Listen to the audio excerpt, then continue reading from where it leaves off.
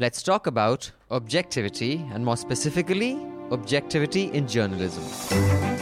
Who in the world thinks that alt news is politically balanced? Let there be a discussion on this. If you tell me that alt news is balanced, then you tell me the wire is also balanced. Objectivity is not he said, she said journalism. It is not simply finding somebody to express the opposite side of an opinion.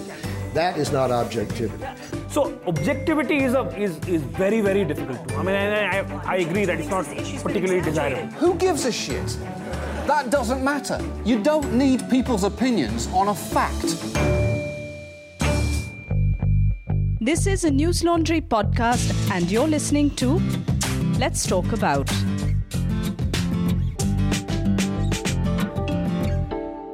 I'm Abhinandan Sekhri, and in this episode, we'll explore objectivity as a pursuit for journalists. Is it possible to be objective? Is it sensible? Or is it even desirable?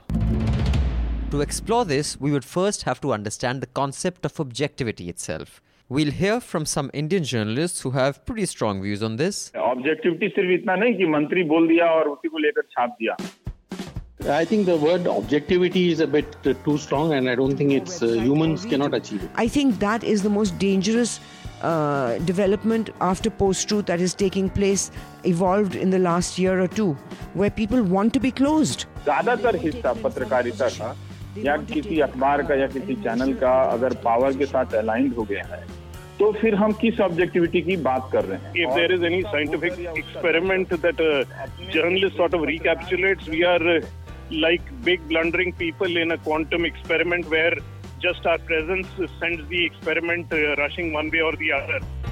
We also hear what some international figures have to say about objectivity in journalism. We can't have it said that we never had anyone on ever once who had a different opinion, but even when we do, we're going to make it clear it's a very special occasion, a departure from practice. Well, then you might as well say you're not in the journalism business. According to the Oxford English Dictionary, the word objective, when relating to a person or their judgment, means the quality of, quote, not being influenced by personal feelings or opinions in considering and representing facts, unquote. Objective comes from the Latin objectivus, a word that acquired frequent usage beginning in the 17th century. Not surprisingly, this was the period of the so-called scientific revolution and the Enlightenment, when social outlook started being shaped by rationality instead of religious faith. Allow Robert Jensen, professor of journalism at the University of Texas, to explain how objectivity in science cannot be equated to objectivity in journalism. When science tackles a question it can answer, and you follow those rules, then you follow scientific objectivity in a sense, then you get results you can trust, and we know things. So most people don't challenge that either. The problem is, when we talk about journalism, journalism isn't science. Journalism goes out in the real world and observes and reports. Journalism doesn't engage in experiments on human beings. Journalism doesn't have a scientific method because it's not doing science. Here's Jaggi, as I like to call him, or R. Jagannathan, the editorial director of Swaraj. See, I think it is an attempt should certainly be made to be objective, but true objectivity or objectivity that is seen as objectivity by all people is probably an impossibility, because as human beings, we have certain predetermined views, our approaches to things. So the same person seeing the same thing will look at it differently. So true objectivity is not really possible, but balance and reasonable fairness is a good objective. What would you say if, you were to address a bunch of journalists who are just entering the profession? And often it's thrown around, in articles, in very serious pieces. And I'm not just talking Twitter, by people who understand this. The word objectivity is very loosely used, just like secularism was at once upon a time. Right. How would you instruct journalists that this is what you should aim for and this is how you will achieve it? What do you do to be fair, if not objective? Now, dear listener, here is a thought experiment. Actually, it's not a thought experiment, it's a practical. If right now I ask you to take a few seconds and take an objective view of yourself on your own objectivity, so objectively scrutinize yourself and tell me, are you objective? You think you can do it? Think about it. I'll give you 5 seconds. 5, 4, 3, 2, You can't. Or can you?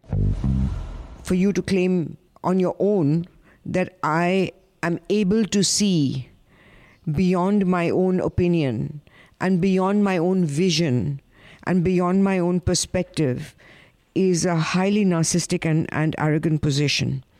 I don't think anyone can see anything without their own perspective. That's a given.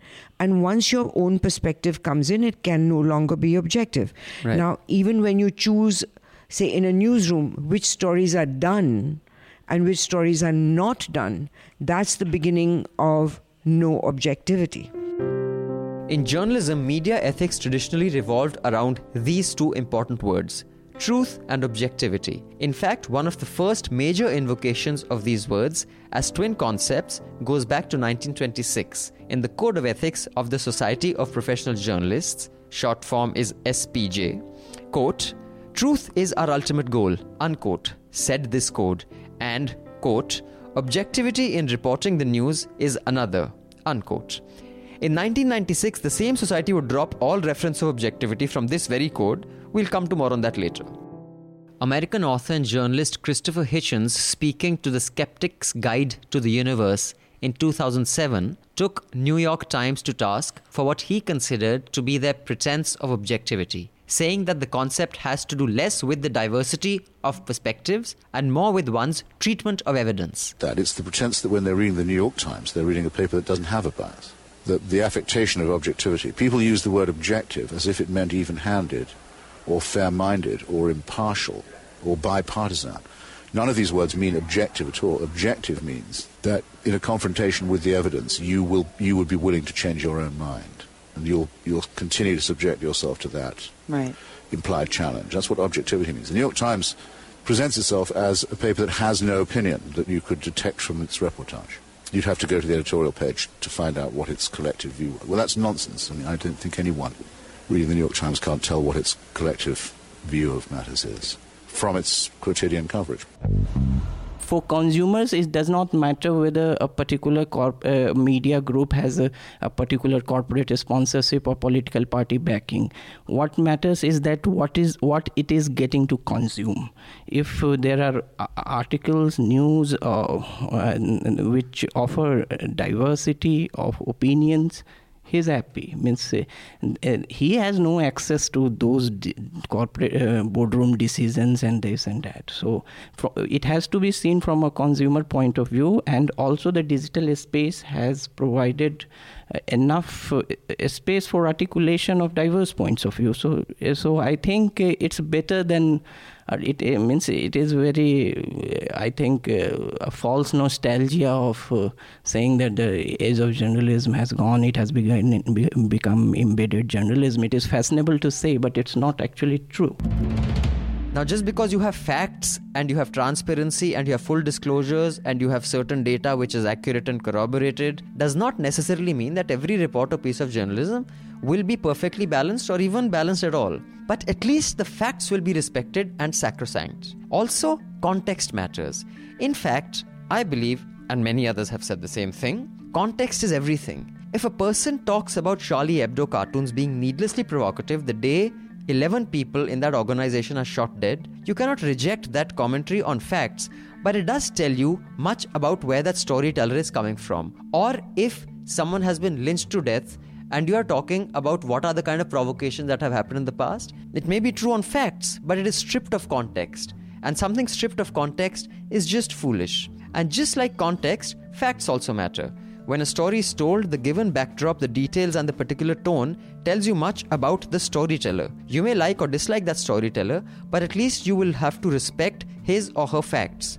But in today's day and age, where reportage is more opinion and less specific detail, the grey area of context becomes even more grey because everything is opinion and context is altogether missing. So even when the facts come in, they come in as side notes. So therefore, it's very hard to really call that journalism a reportage. And that is actually lost not just for the news community as professionals, but also to ordinary citizens who expect news to be, as is often called, the first draft of history.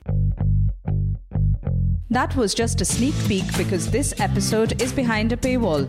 If you want to hear the entire episode and more amazing podcasts like Let's Talk About and NL Hafta, subscribe to News Laundry. Support independent media, support News Laundry.